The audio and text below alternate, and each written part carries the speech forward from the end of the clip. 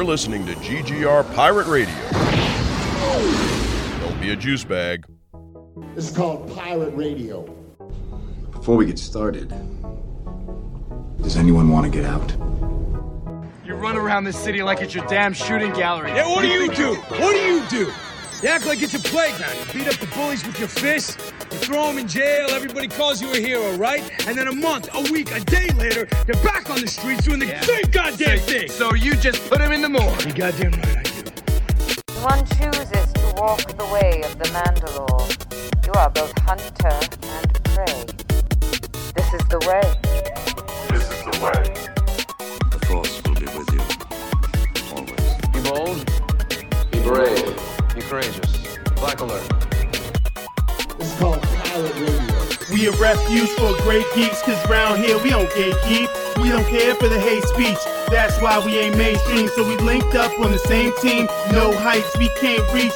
We are fan where hearts true. If you feel the same, sing along too. Say great geek, refuge, great geek, refuge. Don't be a juice bag, cause round here we don't do that. Don't be a juice bag, cause round here we don't do that. It's like, no, action news.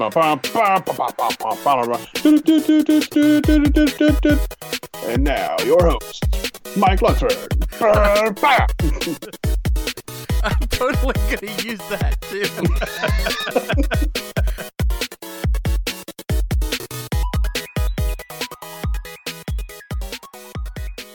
Hello, friends, and welcome to another episode of At the Diner, the flagship podcast here on the Great Geek Refuge. My name is Mike Lunsford. I am the editor-in-chief of our website. It's greatgeekrefuge.com. Check it out when you get a chance. Lots of great articles, lots of great podcasts, so much for your visual and auditory pleasure. I am also one of the hosts of this wonderful podcast that we have here, but I am not alone in this venture. I have two fantastic co-hosts. You know them, you love them. Let's get to those introductions. Oh, fuck. You're keeping that in. That's staying in. It's too late now. Yeah. Introductions. Fucking assholes. They introduce these douches. Introductions, if you will. The introductions for the other co-hosts of this podcast. And co-host seat number one, he has, 87 other podcasts on this network. The man is always working. The man's always doing content. He's also a wonderfully talented musical artist as well. He's got lots of great content out there. You can find it on Bandcamp, anywhere music is streamed. His name is MC Brooks. Greetings, gents. Excuse my voice. I'm still recovering. I'm just glad that you have a functional enough voice that you could join us today, because it was pretty sketchy there for a little bit, but I'm glad you were able to be on today. I had difficulty swallowing like 2 days ago. Like, ain't nobody mad about hearing that sexy rasp. That's always scary too when you get to that where your throat hurts and you can't swallow. You're like, is this how I die? This is it. This is the end. Yep. This is how it all ends. In co-host seat number two, he is a wonderfully talented visual artist. He is also incredibly knowledgeable about all things geeky, nerdy, movies, TV, pop culture in general. In fact, on the cold open, you got to hear him talk about his love of designing women. Do you want to hear him talk about his love of the Designing Women TV show that was on CBS all those years ago? Well, you can. All it takes is $5 and you can join our Patreon and you can hear about all of this wonderful things that Mr. Rambo has to say about designing women and his love of Julia Sugarbaker. He's so knowledgeable about these things that we've given him a wonderful nickname. It is The Professor. His name is James Rambo. Why, Mike, whatever could you mean? That show was on the air only 31 years ago. Fuck you. Oh my God. What is wrong with you? Why would you say that? That's when it ended. It ended, its final season aired in 1992. Wow. What? Yeah. I still remember the episode they did about Clarence Thomas. I remember being a kid and watching that and not really understanding it. And I was like, yeah, they're dressed up like old ladies. I don't know what's going on right now, but we're talking about Clarence Thomas. There's something about the news that's important. I was like 7, maybe. I didn't know what the fuck was going on. We've got a very special guest for you today. I have been hoping that we were going to get him as a guest because when it comes to the whole podcasting website of geeky, nerdy things, it's kind of a brotherhood that happens where you meet other people who do similar things to you, and you automatically they know what's up. They know the struggle. They know what it's like to have to run things on their own, come up with things, be essentially like the person behind the scenes, making sure that everything functions. This podcast network that I speak of, this website that I speak of, you may have heard of it. It's called Paprika. The man that we have today is, I would say, the guy in charge, the man behind the scenes, the floating head, like in The Wizard of Oz. His name is Daryl Menzel. Pay no attention to the man behind the curtain. Yeah, thanks for having me on. With that Designing Women news, I've never been closer to just walking away from a podcast. I don't need to be reminded of my own mortality in such vicious ways. But thanks for having me, guys. I am delighted to be here. Finally, it took a long, bumpy road, but we're here, man. Glad to be here. Yeah, I'll be right back. I got to go grab my walker. Yeah. So, Daryl, I wanted to talk to you a little bit about Paprika, man. So, how long have you been doing Paprika? We are on year 9 of Paprika. Started in 2014. April 2014 was the first episode of the Paprika podcast. Yeah. GGR started in July of 2014. Oh, right on, man. Right on. Yeah. That's crazy. Because I was just talking to these guys and I was saying that like in 2024, we needed to do a 10-year anniversary. So maybe we need to make this a combined anniversary for both of our respective things. And just there you go. Exactly. I'm on board with it. Yeah, I've got all sorts of wonderful things lined up for next year down the road there for the big 10 year. But yeah, it's always like you were saying earlier, man. It's the fraternal brotherhood of geekness, man. It's always nice being able to exchange the ideas and talk with people who know exactly where you've been, where you come from, and have some idea where you're going. Oh yeah, 100%. I wanted to ask you. So it's been 10 years. Well, almost 10 years. It'll be 10 years next year. What kicked it off? What started you doing down this geeky, nerdy rabbit hole? I had a podcast back in 2009 before it was the thing to do. With me and a friend of mine was talking BS and shooting the breeze and whatnot, and then that ended when we were no longer co-located in the same country. And a couple years down the road, I was like, I would really like to have another show of some kind. I was the co-host. I'm not sure my buddy was the main host, and I was like, well, what do I know the most that I can speak to some level of knowledge on? And I was like, it's culture. Watch a lot of movies, a lot of TV, read a lot of books, a lot of comics, all that sort of thing. So it got me a new microphone for Christmas, man, and fired it up, and away we went after that. Reached out to a couple people, asked them, is this something that you would listen to? And for the most part, it was, yeah, I would check it out. One specific person, Les Boyd was the guy I did the other podcast with. One specific person was like, you will never make it if you don't have Les Boyd by your side. So it's been almost 10 years of spite and pettiness trying to succeed. just to prove that person wrong. Daryl, if only you knew the behind the scenes stuff about how pettiness has fueled me in these podcasts. If only you knew, my friend. Yeah, you know the struggles. That has been in the back of my mind now for almost a decade, and that's why I've been charging as hard as I possibly can on this. Oh, I get it, man. There was a dude that I used to podcast with, and it was like where I really learned a lot of the ropes of podcasting. And at one point, I went off to do my own thing. When I started GGR, he was like, hey, you should bring everybody together and, you can come work for me. I was like, okay, cool. And then I kind of relaunched GGR and he's like, well, it's not going to work. So when it fails, I'll think about letting you come back. And those words stick in my brain all the time because let me tell you, the day I left, they've not done a podcast since, but we're going on, and I'm going to brag right now. I hope this piece of shit's listening. 180,000 subscribers, so eat my ass. If you wanted to podcast with us, I'll think about it. How about that? Yeah, that's what I like to hear. Even if he doesn't hear it, with 180,000 subscribers, one of those people wants to eat your ass. So you're there. You're there. That's really the definition of success. That's my metric. When I see someone out in the streets and they're like, listen, ass was made to be 8. It's already split in half already. It's already shaped like a bun, you know? There's our new T-shirt. You know, with 180,000 subscribers, at least one person out there wants to eat your ass. It's already shaped like a bun. Oh, good lord! As many as 360,000 ears just heard all of that. That's like whenever you can put out any kind of real concentrated negativity to your enemies, to that many people, and have it really kind of casually spread out. Like, you know, it's nice phrasing. That idea. Spread out with the butt cheek. Yeah. Like, it wasn't even intentional. It wasn't even intentional. I'm just a vehicle for the muses. Yeah. Oh my god! Congrats on all y'all success, man. I'm a huge fan. Keep on doing it. Thank you, man. Thank you. I gotta say, I'm envious of the fucking Facebook group y'all have, because let me tell you, like, we started ours and like it's great, and I love ours. Let me be clear, like, I love the people that we have. It's fantastic. It's wonderful. It's a really, really good quality group.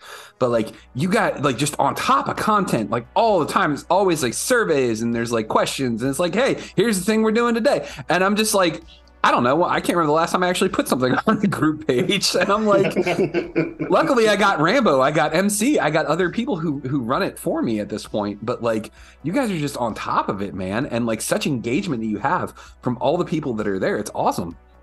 Yeah, I started the group to complement the podcast, and what I got was a whole bunch of people who don't listen to podcasts.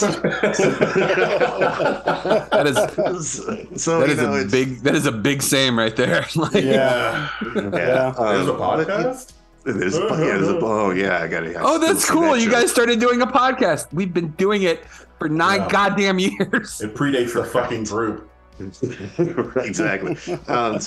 We strive to create just a space where everybody can, you know, nerd out, not feel any shame for what they love or don't love, and have a good, clean space. And your guys' group, I feel like is like a good complement to Paprika. And anyone who is in both groups, I think, will get like the full helping of nerddom that is out there, because you guys do a lot of stuff that we don't do, vice versa. So if there's any Paprikans out there listening, man, find yourself in GGR, so you might get a main meal of Paprika, but you're missing out on that tasty dessert. Dang, man. GGR. Is this what it was like when Batman and Superman like shook hands and like became best friends? Because like that's what it feels going on. World's finest. Exactly. Yeah, this is that Tom King issue where Batman is talking about Superman and Superman is talking about Batman. Yeah, bingo. Was it a date night? Yeah. Yeah, that is still my favorite Tom King issue that he's ever written. It's so fucking good, man. Yeah. Like, yeah. It's Mike. If you familiar with that, Mike? I'm pretty sure that's the one where like Batman's talking about like Clark and Lois show up at the same time that Bruce and Selina are like, they're like walking towards the elevator and they're coming up the elevator, but they're both like saying like, oh yeah, Batman's great, he's the best. And like, have you ever smelled him? He smells like leather. It's amazing. Like, and he's like, you'd think an alien would smell weird, but no, he smells like apple pie. Like they're both just like complimenting each other. Yeah. And each of them is like, I mean, they probably wouldn't really want to hang out with me. Yeah. You're not really my friend, you know. They're just doing it to be nice, and like, it falls to the two grown-ups, i.e. Lois and Selena, be like, hi, how you doing? Like, they both come out of the elevator at the same time, like, oh. Well, why did you fly up and all that kind of good stuff? You dork-ass losers. Like, just say hello. Like, I'm just waiting for somebody to be like, would you two just kiss already? Jeez. Right. So our topic, but I wanted to ask, well, here, let me do this. Let's give you the chance to plug here. Daryl, the website, the podcasts, like, because I know that you have like a whole catalog, a whole network of Paprika content that people can find. Where would they find this wonderful, nerdy and geeky content? You can go to the website, paprikareviews.com, where you can read my film reviews. Also, you will find the vast majority of podcasts that we do there. If you are a subscriber to all the usual places, if you're listening to this, you know the usual places are your Apples, your Spotify's, your Stitchers, and all that kind of stuff. Paprika, man, like Paprika with an O instead of an A, and you will find us. And all of our various contents are our different movie shows, our drafts, and all that good stuff. I'm going to put you on the spot here real quick because we had a question when we had Amani on. What was the worst thing you streamed? Since you're a reviewer, what was the worst thing you streamed in 2022? A movie called Monsters. It stars Christina Ricci. And one of the things with reviewing film is not just going to the theaters and seeing things. You get a lot of stuff that's just kind of sent to you in the inbox, like, hey, if you get the time, there's this movie, check it out. And I was like, okay, well, I don't do a whole lot of scary movies. I'm a big wuss in that aspect. But I was like, in order to kind of round things out, I'll check out this, and it's just not good. And it's really one of those. Is like Christina Ricci just needed to do something on a Tuesday. And so she just showed up and did this movie, and this was the result. I wish I could even remember what it was about. It's something about a monster in a house, and she's protecting her kid from the monster in the house, or some such.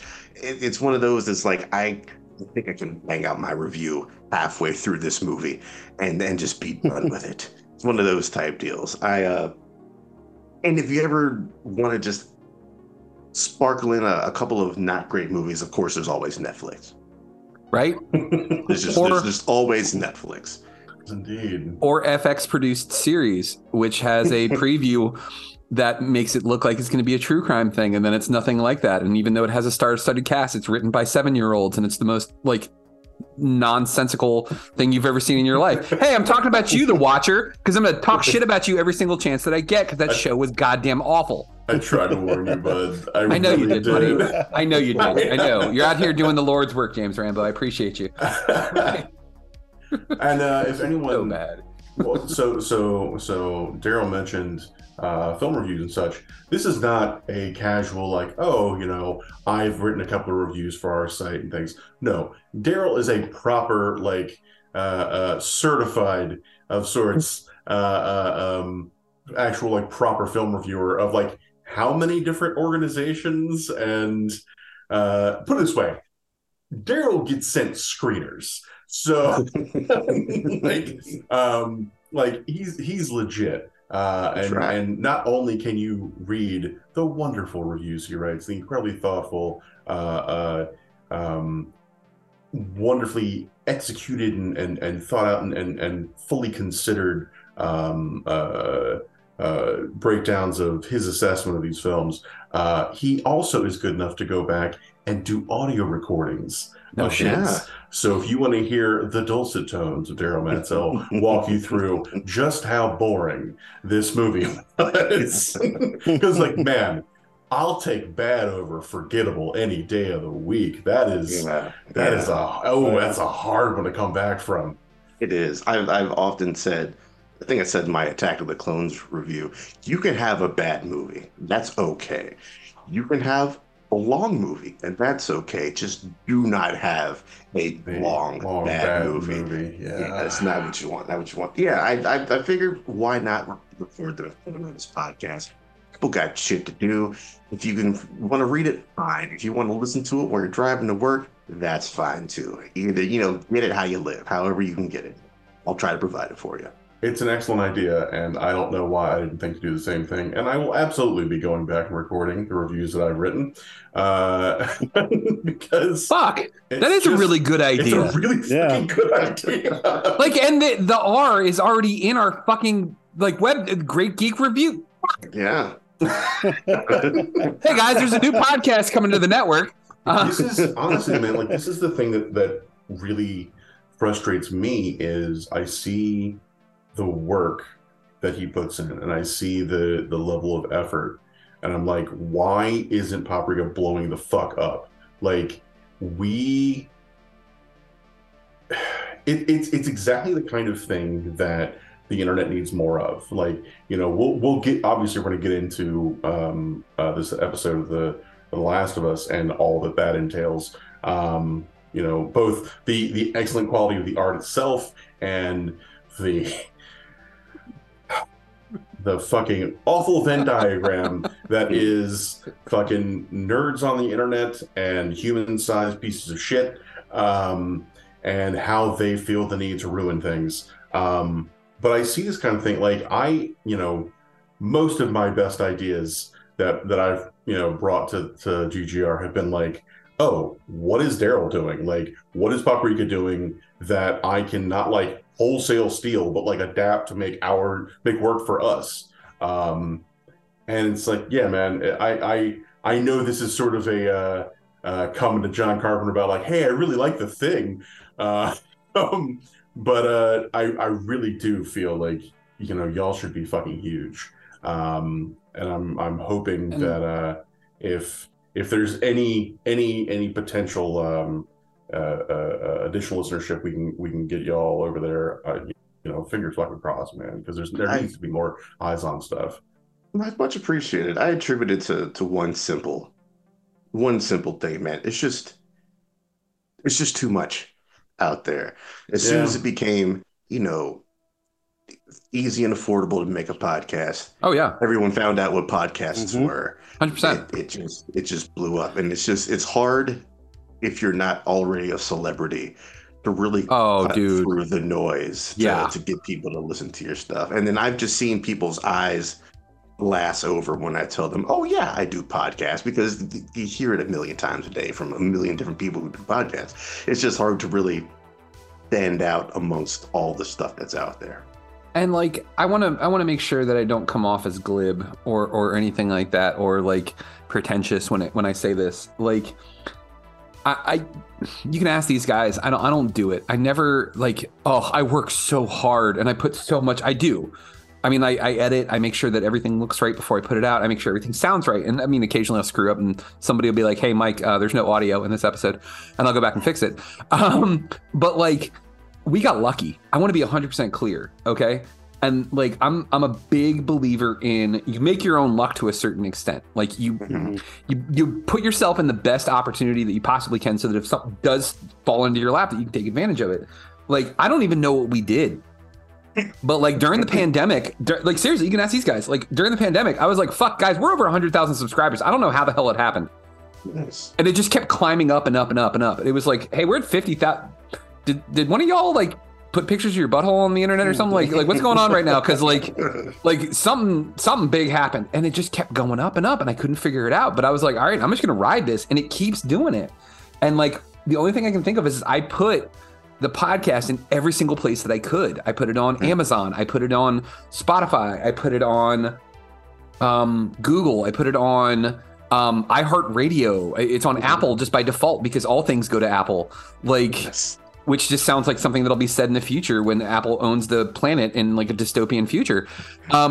Like, there's no magical button. It fucking happened.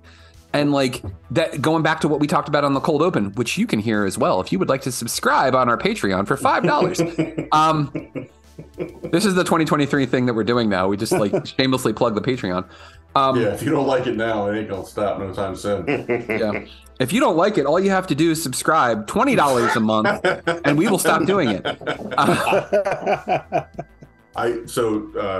sidebar. I saw something amazing online, and it was someone screen capped their Venmo, and this person had managed to piss someone off so badly that they sent them $1,000 to never speak to them again. Cool. Enemies like that, right? I can't think of like what I could do to someone who has the money and the wherewithal to do that. But I've been brainstorming, and I'm gonna see if I can't come up with it, because I'm sure. Here you go. I got it for you already. The new show for you all: the Rob Liefeld Appreciation Show. And someone will pay you money. Please stop doing it. Please stop doing it. It's gonna be short episodes, man. Yeah, the only thing that. The final thing I'll say about Paprika, the group, I think it works well because I just run with one mantra: run it as if millions of people subscribe to this group. Yep. And I think that's why it's as effective as it is, because I want it to be a professional thing, with lots of nonsense and bullshittery involved. But I try to run it as if 3 million people were part of it. And that's what keeps it going for me. That's why I try to keep coming up with new, fresh ideas to consistently entertain the folks. Yeah, dude. That's awesome. Yeah, that's awesome. I'm glad that we're working on this together. And this is my segue I'm going to do. In fact, let's have a conversation, all of us, about this most recent episode of The Last of Us, which was the 3rd episode. And for those of you in the pop culture know, our buddy Ron Swanson, known as Nick Offerman, was in this episode. So that was exciting to see. I'll kind of kick us off and then we'll go kind of round table. This was not what I was expecting. I did not play the video game. I expected this to be like fucking Walking Dead, in the sense that it was just going to be bummer after bummer after bummer, interspersed with some violence, and that's about it. And it was just like an endless cycle of life sucks and then you die, but then you get reanimated as a mushroom-filled corpse. I know that the cordyceps infection doesn't work like that. I'm just using a zombie analogy here. So all you people out there on the internet, oh wait, no, maybe I should purposefully make an error, because apparently that's how you get subscribers. But this was not what I was expecting. And I described this to somebody else because I'm going to address it later in the episode, because I want to discuss and see how you guys feel about it. There was some commentary that could be considered negative about this episode. Not the, why do they got to be gay people? There was some other stuff, and we'll talk about that. But like, this was one of the most beautiful episodes of anything that I've seen, because it takes this awful thing that's happening. Humanity has been destroyed, more or less, by this virus that's just uncontrollable. And because of that, this awful thing that happened, a beautiful thing came from that. And like, to see these two people find each other, fall in love because of the cordyceps virus, or it's not even a virus, it's a fungus, the fungal infection that is plagued the earth. Like, there was a beauty in this. And the whole episode, it was beautiful. It was heartwarming. It was there were parts that were just absolutely wonderful to watch, and then there was heartbreaking. And for it all to be framed within an episode of a man and a young girl trying to move on and survive in this world was just like, it was just so artfully done. And like, I really appreciated that they could take something like this and not just make it violent filled, Walking Dead-esque explosions and blood and guts and sinew. Like, they're showing that this show is not going to be that. And I'm thankful for it, because I got fucking sick of Walking Dead. Like, I want to say it was like right when Negan showed up, I was like, we're going to do this shit again? Like, this is the Governor all over again. Why are we doing the exact same thing? Fuck this show. I'm done. And like, The Last of Us has shown me that is not going to be the case with this show. And fucking bravo to the creators of this show, the writers. Like, I am all in for this now. Like, I cannot wait to see where they're going to take me. So that being said, let me pass this around. Daryl, you're our guest. I want you to kick us off, man. Give me your thoughts on this episode of The Last of Us. And if you played the video game, give me some insight on that too, because I know that it was different than what happened in the video game. And yeah, and then we'll go round table. MC, you can pick us up after that. And then Rambo, you can take us home.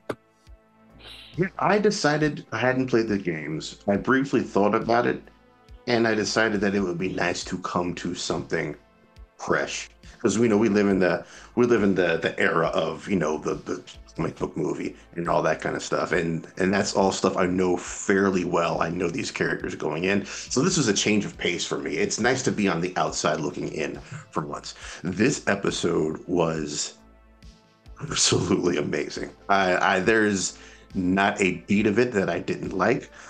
Thought Offerman took it to a new level that I hadn't really seen from him. He's always played the gruff guys with a touch of sweetness about them, but this was something a little bit different with Offerman. It needed to establish that it was not The Walking Dead, and I think this was the best way to establish that. And I'm with you. I got tired of the rigmarole of we show up to these seemingly decent people. Oh no, some horrible secret. We must leave the town in flames, move on to the next season. Like, that's what The Walking Dead became for me for the longest. And I dipped out right after the season where Negan premieres, and I cannot think of an episode of The Walking Dead that was anywhere close to being as beautiful as what we got with this episode. They did great character pieces, but nothing that hit quite this heavy. Where Walking Dead is mostly cynical, I think The Last of Us is, with this episode at least, it showed that there is still a place for love and humanity in this world. And that's what's standing it apart. I'm excited to see where they go from here. If they can maintain the level of quality they have with these first 3 episodes, this might go down as the best show of the year, I think. I mean, we still got Mando 3 coming out, so who knows? Yeah. But this is a strong contender for best show of the year, and it's almost good enough to make you forget about all the bullshit that HBO Max does behind the scenes. It's a damn good show so far, and I'm loving every bit of it. And fuck all the people who are mad about the gay stuff. Bring on more gay love. Oh, we're gonna talk about that too. Oh yeah, for sure. Yeah. Mr. Brooks. Yeah, well, just to piggyback off Daryl, like I think I started the game like around whenever it dropped, but my memory is bad, so I'm pretty much going into it with complete fresh eyes, fresh ears, with like I'm not picking up on any of the references or anything, which is just kind of nice. I kind of experienced this a little bit when we reviewed Halo last year, because I was not familiar with any of the Halo lore at all. So I kind of got to look at it as an outsider with no knowledge of the lore, trying to figure out whether it works by itself without having to already be a fan to pre-establish or to already lean me in the direction of probably liking it because I'm already familiar with the stuff. And like this show, I mean, I don't even know if I have the words to describe just how beautiful, tragic, and hopeful it makes you feel. Like it takes you through just a roller coaster of emotions over the course of an episode, and it's really just a testament to the writing and the pacing. Something we have made fun of other people for, that being the usual criticisms of shows, but this was really just a testament of peak writing and peak pacing and peak acting performances from everyone involved in the show. To, as someone who's unfamiliar, you managed to tell this amazing love story with characters I'm unfamiliar with. I know nothing about them. I know nothing about what roles they're going to play, and or even where the story itself was even going. And you managed to take me through the gamut and make me feel just all the feels in an hour-long episode. It was absolutely incredible. And I will say, like you both mentioned Nick Offerman. I mean, Murray Bartlett was also fucking great. And it was weird because I just finished watching season 1 of White Lotus, and he's a prominent character in that. So, and he was fucking amazing in that. So to find the range in the juxtaposition between the two characters, I got to watch him play between the two shows was absolutely amazing. And I mean, I think this episode also kind of encapsulates or shows that for people who still had doubts about there being the ability to create good video game adaptations, based on what I've read, because what I've heard, because I've watched some other reviews from people who are familiar, because I wanted to see if there were things that perhaps I'm not catching because I'm unfamiliar with it. And kind of unlike Halo or any other game adaptation that's come before, there seems to be a general consensus in that, oh no, this is how you do it right. This is absolutely how you do it right. You can build upon characters that people may be familiar with from the game, but you can do the thing that the game didn't get to do, which is go further and go more in depth and give more backstory.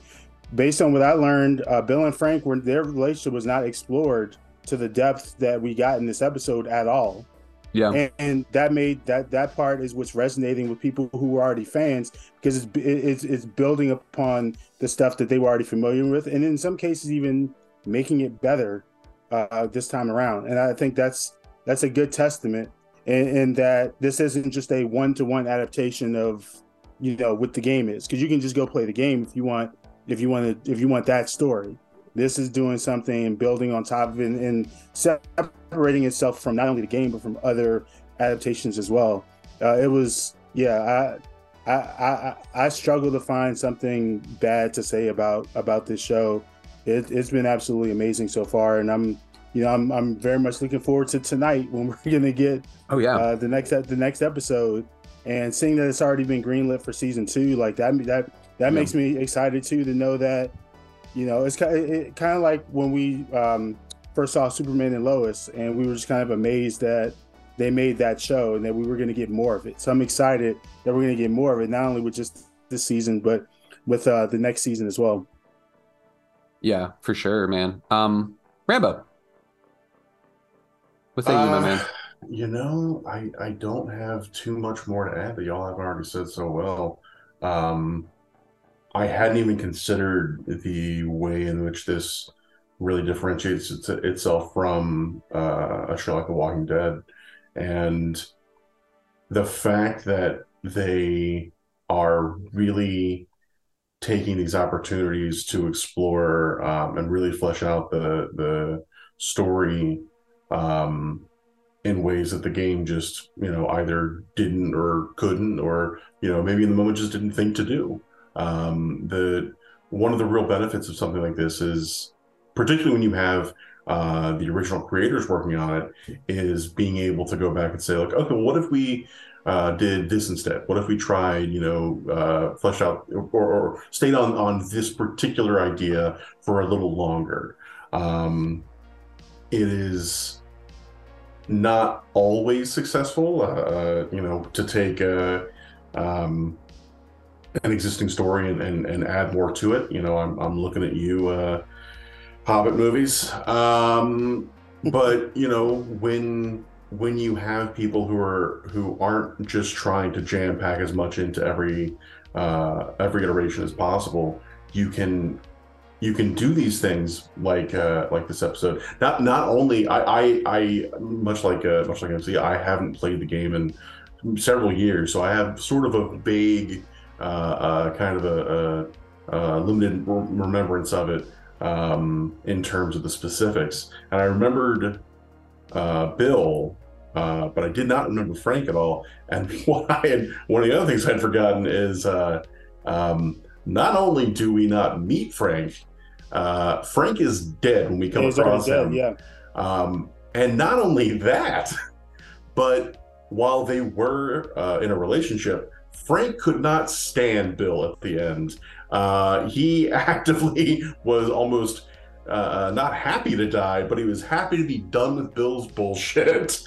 Because the thing we don't really get to see in the game is, or the thing we see in the game is Bill never stops being as paranoid and as cautious as he is when we first meet him in the series. And the idea to have it be, well, what if these two men can really kind of change each other? What if their relationship together really is a major catalyst for how they grow and function as people?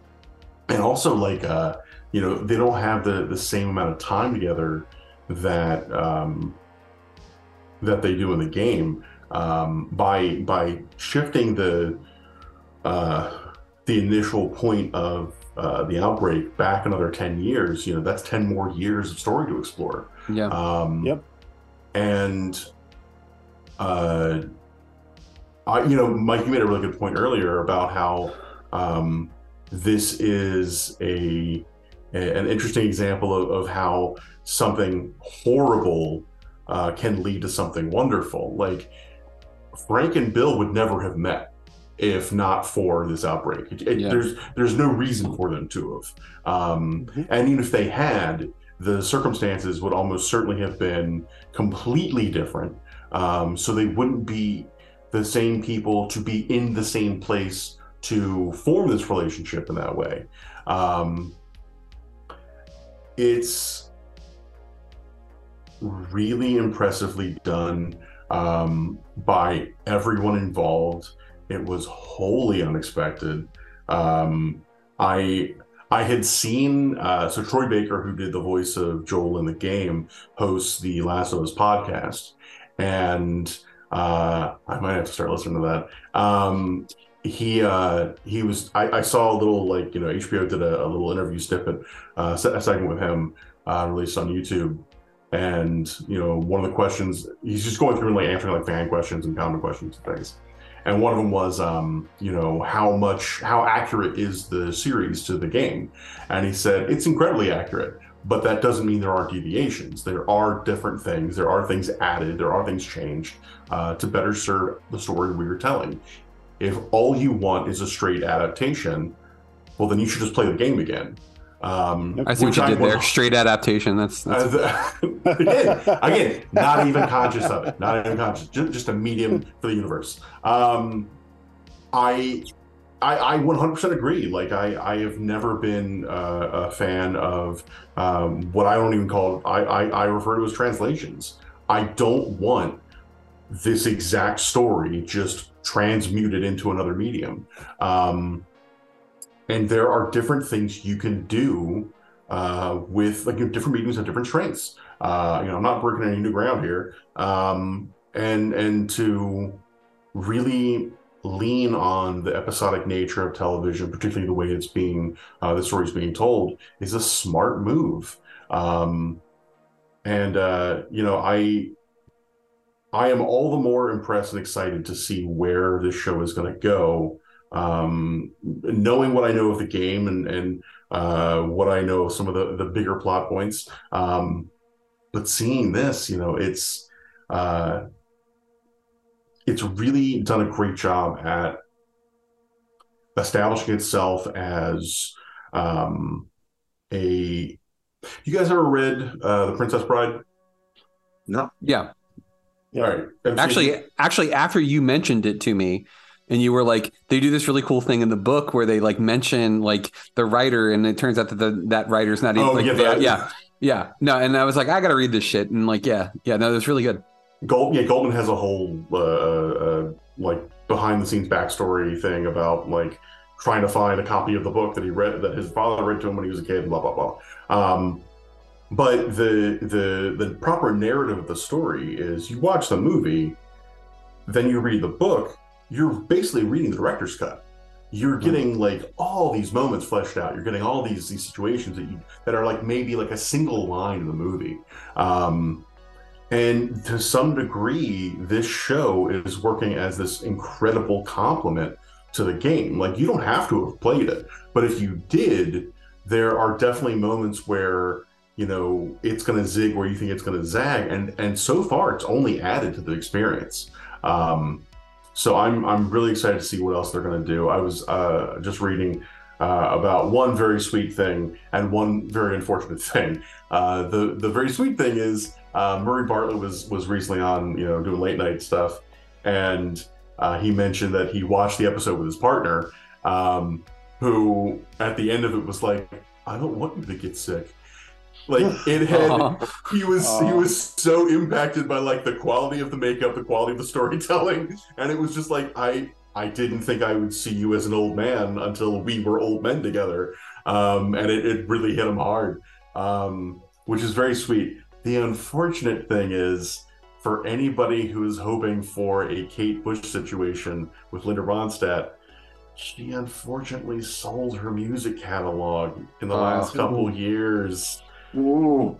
So the songwriter is he's getting paid real good, but Linda, honey, listen. Linda, listen, Linda. But yeah, it's really impressive, and like MC said earlier, I am super fucking excited about tonight's episode, and I'm now at the I have gotten to the point with both this and just sort of in general where like I'll watch a trailer of a thing and that is it. I will cut myself off. I'm not looking at anything else. I want to go in as cold as I can, and that is a very recent development for me where I am trying to come into it as not uninformed, but as surprised as I can be. Like I don't need to see a 20-second preview of a thing I'll see in a week. Yeah. So I don't even know what we're covering tonight on this episode, but here's looking forward to it. I want to kick off the backlash to this episode.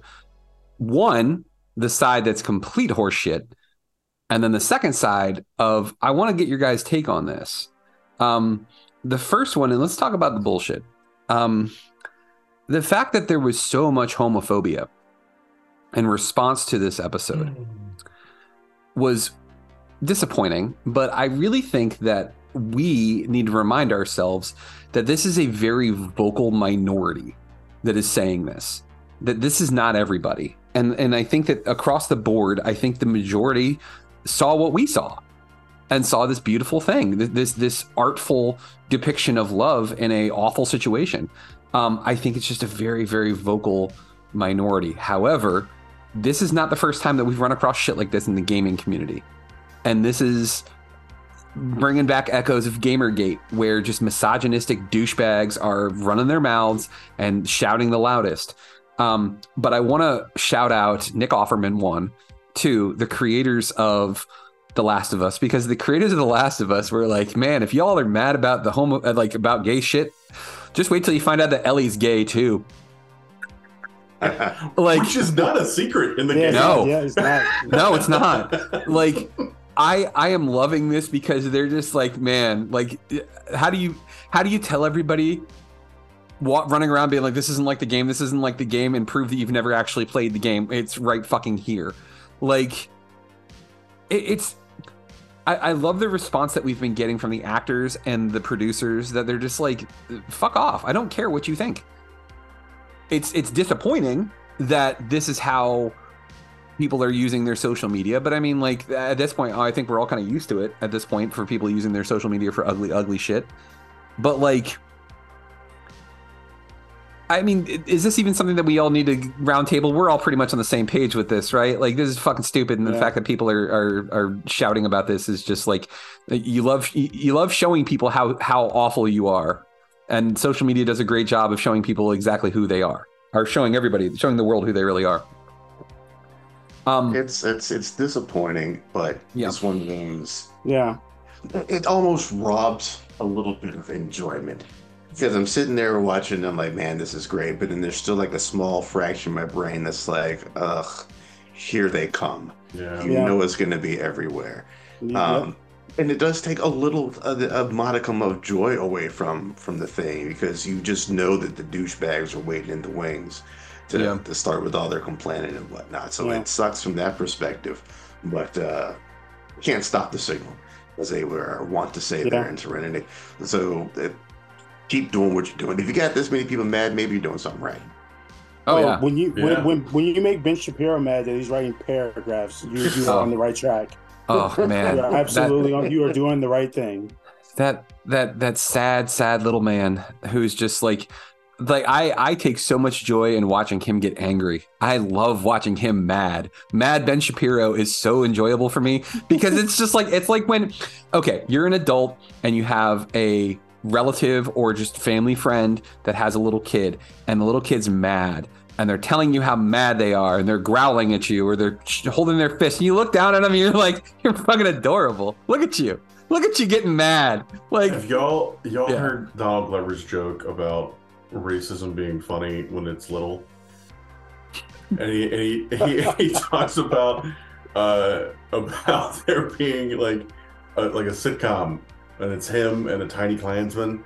And like, every time I hear Ben Shapiro's voice, which thankfully is very rare, it just sounds like someone shrank someone. Like, it sounds like someone took a grown adult person and ran them through a fucking shrink ray And now it's like, well, relax. Well, like fucking, I'm sorry the Lollipop Guild is not having a great time right now, but fucking chill, all right? Like, just...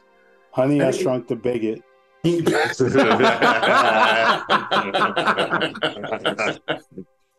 I put out my my review for Glass Onion, and I was like, didn't like this movie. I don't like Glass Onion, and here's why.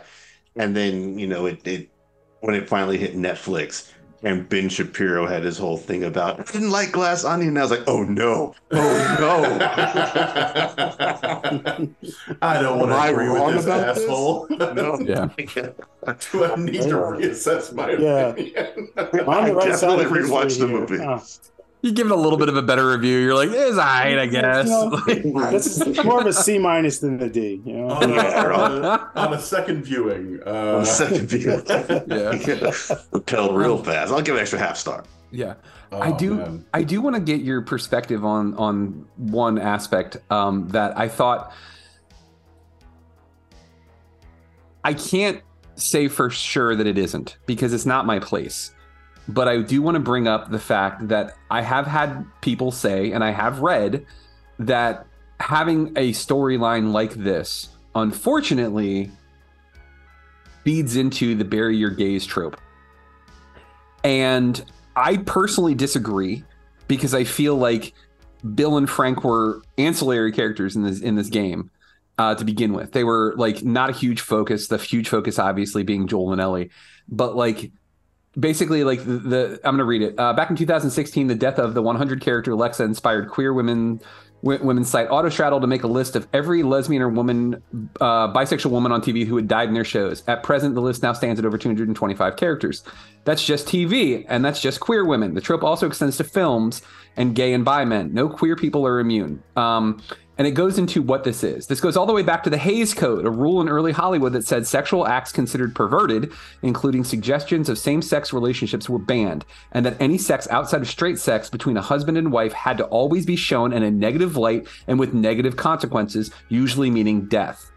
Now, here's the flip side to this too, is essentially the bury your gays trope is gay people get killed in shows so that straight people can mourn them.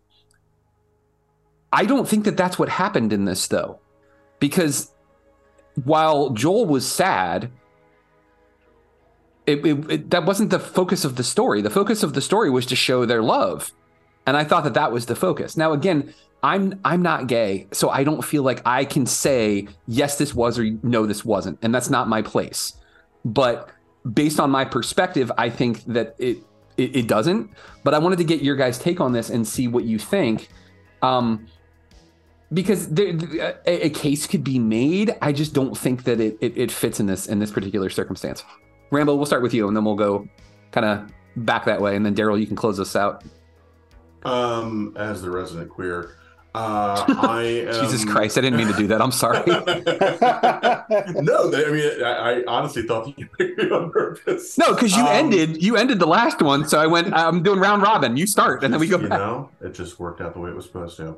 I can see why someone would say that. I understand why someone might take that tack with this.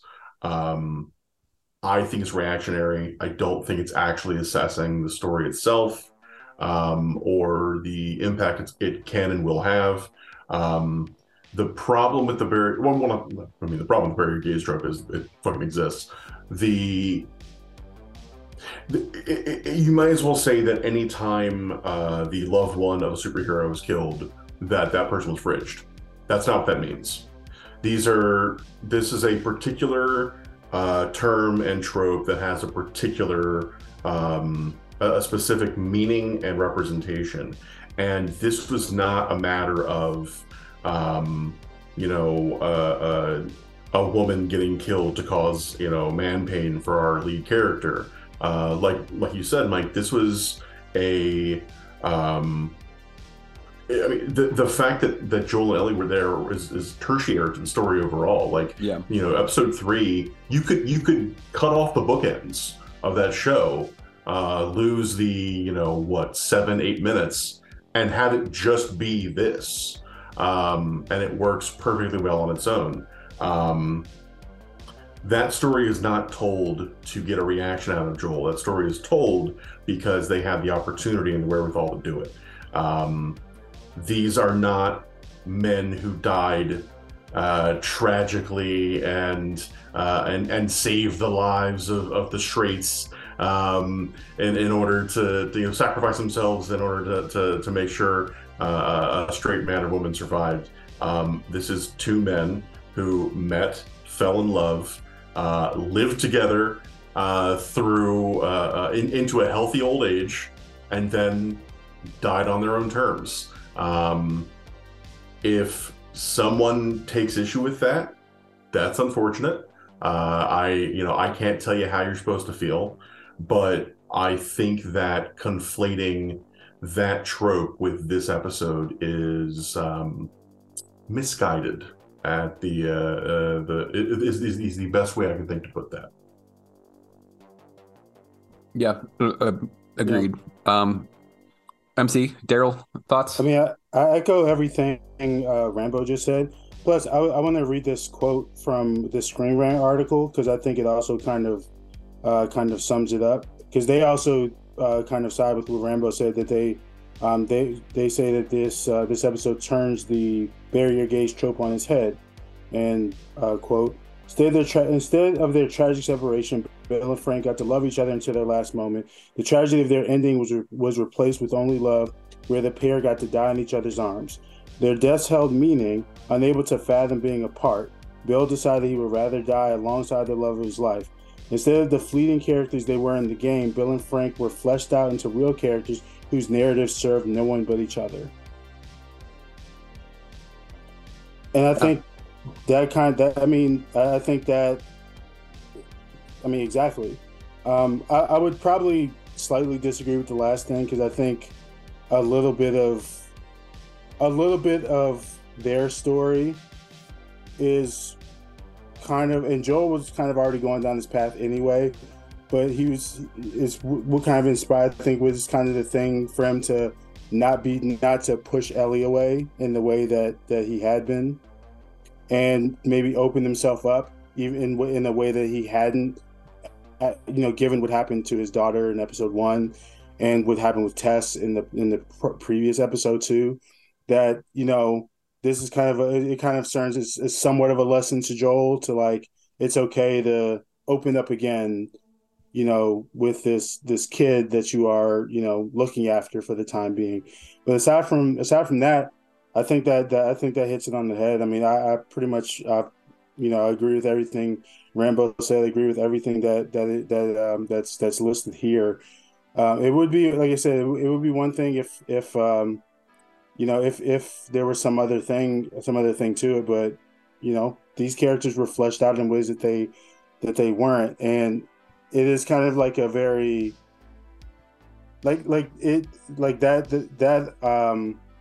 criticism almost to some degree kind of sounds like it was written by someone who didn't watch the episode, but heard what happens at the end and made a judgment about the episode itself. Yeah, absolutely. Yeah. It's like I said, it just feels reactionary. It just feels it feels like someone who's disappointed about things and is looking to they have a square hole, they're looking for a square peg, and they've decided to shave the edges off of this one to make it work. See, I looked at it as somebody who got to see this beautiful interaction and was disappointed that it ended the way it did, because so often that's the way it does because of the bury your gays trope. And not saying that, like, this one definitely fit that, like, it just didn't pass the smell test to them, because it was like, all right, this is just another example of gay love being something where people have to die. Well, I get it, but I don't agree.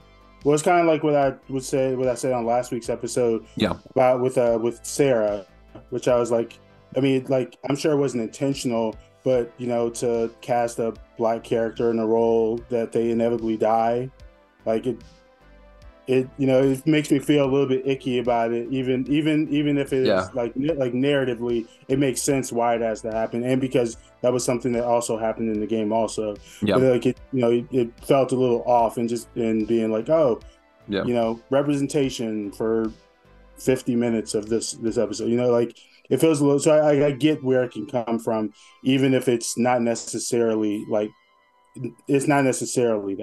Yeah. Daryl, what say you, my man? Yeah, I mean, I'm right there on about evenly par with you guys. I could see where there might be some rankling, but I can't fully agree with the trope. Definitely exists, but I don't think this is a fine example of said trope. Yeah, it's kind of hard to do the tragic thing when there's nothing tragic about it. I mean, the circumstances that they're in are shitty, but not tragic. They got to have long, lush, full, well carved out lives on screen. So one of the things they made it a choice too, which is the deviation from the game. Like what happened in the end was a choice. It wasn't the game where Frank has the disease for the first time in the game. Like they made this stuff a choice, which I think makes it different than the trope. I will say too, one of the things that I loved about it was like how realistic it was. Frank was a runner. Bill hated it, and he was miserable, and he didn't want to do it. And like he's sweating his ass off. He's like, oh God, this is so painful. Like, I love that you saw them like retain their individuality, but still like their love shone through. Like when Frank storms out and they're fighting with each other, and he's like, you and your conspiracy bullshit. Like, just like there was such a real fight between a couple, and like the fucking strawberry scene, man, that was so beautiful. Like when he's like, no, not on the strawberries. Like that was just outstanding. Like that was such a great, like, honest mode between the two of them. Yeah. I honestly, like, you made a really good point about the like calling back to our last episode about the frustration of representation in particular situations and particular roles. So yeah, I want to walk back a little bit of my sort of potential bitterness at anybody who was making these calls, because for a lot of people, I really came to my realization about my own sexuality fairly late in my life. At least all things considered from perspective. So I haven't really lived with that in the same way and for the same length of time that a lot of people have. So it is easier for me to say like, that's not what this is. You should get over yourself. But if you are someone who knew who they were very early on, or who has really had to live with that degree of persecution, I could see that being really any example of that being very easy to label in that way. But yeah, with that said, I don't think that this falls into that category. I do think that this is, characters making choices, that they got to make the decision and go out on their terms. It humanizes them. 100%. Yeah, it adds a full third dimension to them, and just like, God, like the vulnerability that Offerman brings to that fucking role. I don't know.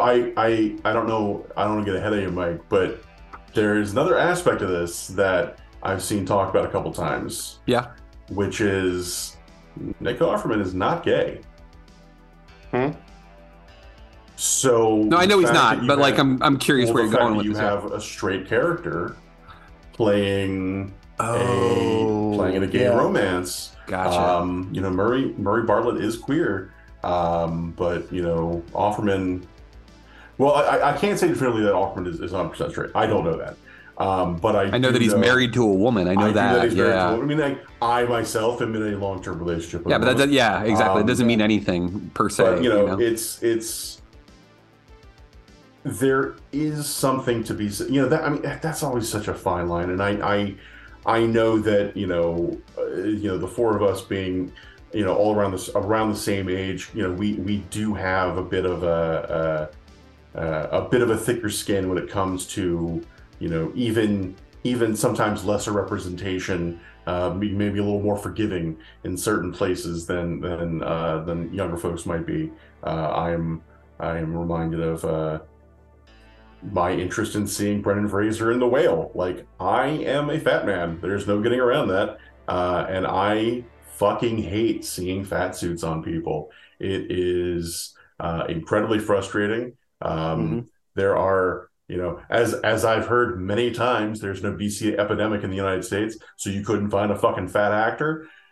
But at the same time, I really like Brendan Fraser. I really like him as an actor. I think Aronofsky's a hell of a director. And it seems like this was as genuine as an attempt as you could make to not be an asshole about the way this was adapted without just flat out hiring. Like, if you want Brendan Fraser to play this role, you have two options. You either make a hell of a fucking fat suit, or you have him put on 500 pounds. Like, and one of those things is not feasible. Like, the man shouldn't be doing this Christian Bale shit and just yo-yoing up and down with his fucking body. But I can't sit here and be like, anybody who is upset about this is wrong, because they're not. There was an article about it. Guy Branum wrote a great article about it, op-ed about the fact that this is a role that I could have gone out for. This is a role that innumerable people would have gone out for, and instead you hired a not a thin actor, but a not an obese actor to play this role, and had to augment that with makeup and effects. So it is unfortunate. Like, Offerman gives an incredible performance, but could that be a role that went to a queer actor? Absolutely. For me, I think there is a bit of stunt casting there, and I don't even say that in a negative way. But I did not see that coming. I didn't see that sort of twist coming, and being able to play up on the overall perspective and like the pop culture perspective of Nick Offerman, and you see Nick Offerman at this point, you see Ron Swanson. Yeah. And to have that actor in that role and have it be like, oh yeah, oh by the way, he's a gay man, and arguably a closeted gay man, just based on their interaction. Which makes sense for the time too. With it, makes sense for the time as well. For 2003. Yep. Mm-hmm. It was one of those. It's complicated. It's a very complicated thing. I wasn't mad at it, but again, I can't be mad at people who are upset about it. Yeah. No, it makes sense, and it's one of those things where, like, honestly, like I'm glad that you said it, because I felt it as well. But it also, like, to speak to Daryl's point of like this show is trying to make it very, very clear that it is not The Walking Dead. As soon as dude shows up, as soon as Frank shows up, and they have this beautiful dinner, and he pairs it with the wine, like, in retrospect, watching the whole episode, his comment about like, I can't believe you knew what kind of wine to serve with Rabbit, like, I was like, oh, okay, so that makes sense now with what they're doing. But like, honestly, I thought that was going to be a throwaway line, because Frank was going to pull some shit, and like, it was going to become like he's going to kill him because he wants all these weapons and all this other stuff that Bill has, because that's what zombie shows do. And then it didn't do that. And I was like, oh, fuck, this is not what I was expecting. And like you said, Ron Swanson I just did it. Yeah, Nick Offerman, Ron Swanson. Like those two characters are so they're so tied to each other, and like you don't expect to see Nick Offerman play a role like that, and then when you do, you're just like, fuck, this guy's a really good actor, and you're reminded of how good an actor he is, and like it was. Honestly, for me, it was a breath of fresh air. Thank you for not being The Walking Dead, basically. Like that's that was my big thing with this. We'll go ahead and wrap up here, but like I'll give parting remarks for anybody. Daryl, do you have anything else that you wanted to say about this episode? And honestly, since you weren't here last episode, like anything you want to say about the series so far that you've enjoyed, that you haven't liked, whatever it be? No, dope series so far. I'm enjoying it. I got to see Anna Torv, Fringe Forever. So that's always great. I think it's one thing that the hip hop community is terrible at is naming something a classic the moment that it drops. It is. We are terrible for it. It is too early to call King's Disease 3 a classic. Anyways, preach. It's too early, but I will say that I could see this past episode being one of the best bottle episodes that we have gotten in quite some time.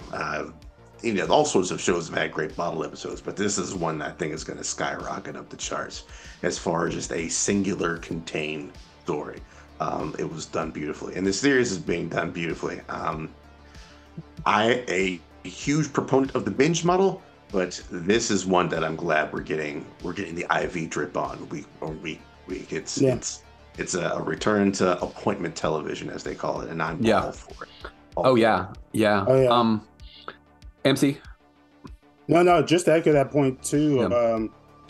I think this show is a show that probably is going to work better in this format as opposed to a binge, simply because we talked about this before. Like we're forced to sit with it until we get the next thing. Oh yeah, and I think it would be much harder to kind of draw specific attention to this one episode if they had just dropped the entire, like all 10 episodes all at once.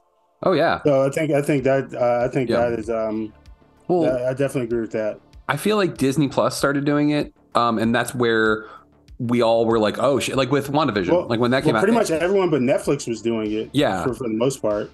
But like we, and which is ironic as Netflix, just fucks dog over and over again as they like try to keep their stock from swirling down the toilet.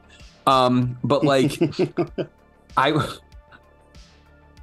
love the aspect that we get a chance to talk about it between each episode, and like it's going back to like Daryl said, it's appointment television, but more so like we get to have these water cooler conversations about the thing that happened, and like that. Yeah. Like inspires more excitement about the show. It starts fan theories, like what we did with WandaVision, like oh fuck, that was Mephisto, shit like that. So like, I think it's a good thing. Rambo, last thoughts. I'm sorry, go ahead, MC. Oh yeah, no. Well, the only other thing I had was there were some like there were Easter eggs apparently from like reference, like apparently the dialogue in the woods with Joel and Ellie is strict right from the game. You can overlap the two scenes and the dialogue is one-to-one. No shit. Then there was a cool reference too that when Ellie makes a reference to 28 Days Later when she talks about the monkey outbreak, which would make sense because that movie came out June 2003, just a few months prior to all this stuff happening. Yeah. And the last thing is the last shot of the episode is also a reference to the title, to the screen of the game, the window shot. Yeah. Which I didn't pick up on until after. But yeah, that was my last things. The only thing I'll add is it's interesting to be able to look at someone's career and see where they started and where they've ended up. Because if you told me that the guy who wrote Rocket Man, Senseless, for anyone who doesn't recall, Senseless starring Marlon Wayans and David Spade, Scary Movies 3 and 4, and superhero movie, was also the showrunner of Chernobyl and The Last of Us. No shit. Are you serious? Greg Mazin has had quite a career. What? That's insane. Yeah. Oh, and There's a lot to of be clear, Rocket Man starring Harlan Williams, which is weird because that's like this. Man. Yeah. That's the second Rocket Man reference we've made twice. Like that's 2 weeks in a row that Rocket Man has gotten mentioned. You could have watched the Harlan Williams seminal classic Rocket Man. It was exactly what you said last week. There's a phrase that we like to use at work whenever we see a trailer for something that looks a little suspect, like, oh, the phrase we use is lights and groceries. Somebody had to just pay lights and groceries. And that first half of his career was all lights and groceries, I feel like. Yeah. And now he's like, let me do what I want to do. It's like Dennis Hopper's quote to his kid when he was talking about being in the Super Mario Brothers movie. He was like, listen, man, this is daddy's job and I gotta, you need shoes. So I gotta take this job so you can get shoes. And his kid's response was, Dad, I don't need shoes that bad. I'll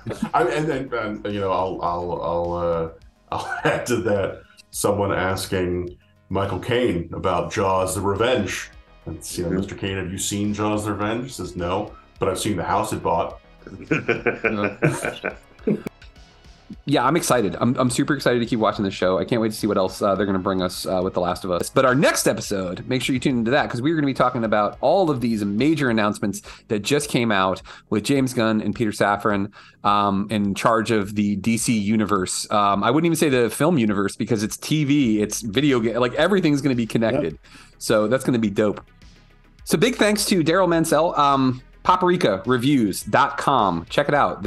All of his movie reviews are on there. I'm looking at all of these now. The Knock at the Cabin. I'm curious about that. Oh, well, it's M. Night Shyamalan, so I'm pretty sure I know how that's going to go.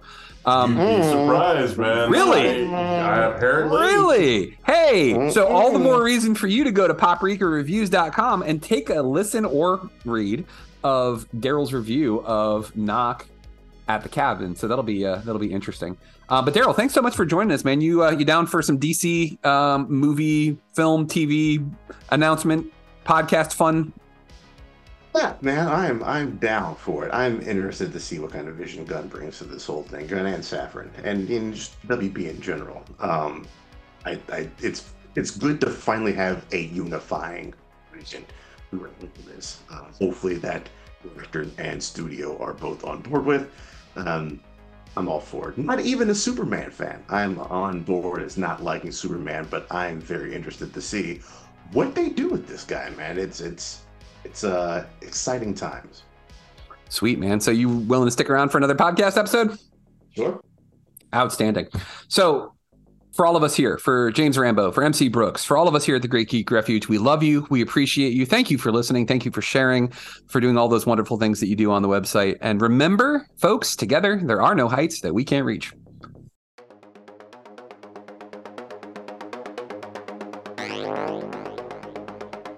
Thank you for listening to GGR Pirate Radio. Make sure you check out our website, GreatGeekRefuge.com, for all of our awesome articles and wonderful podcasts.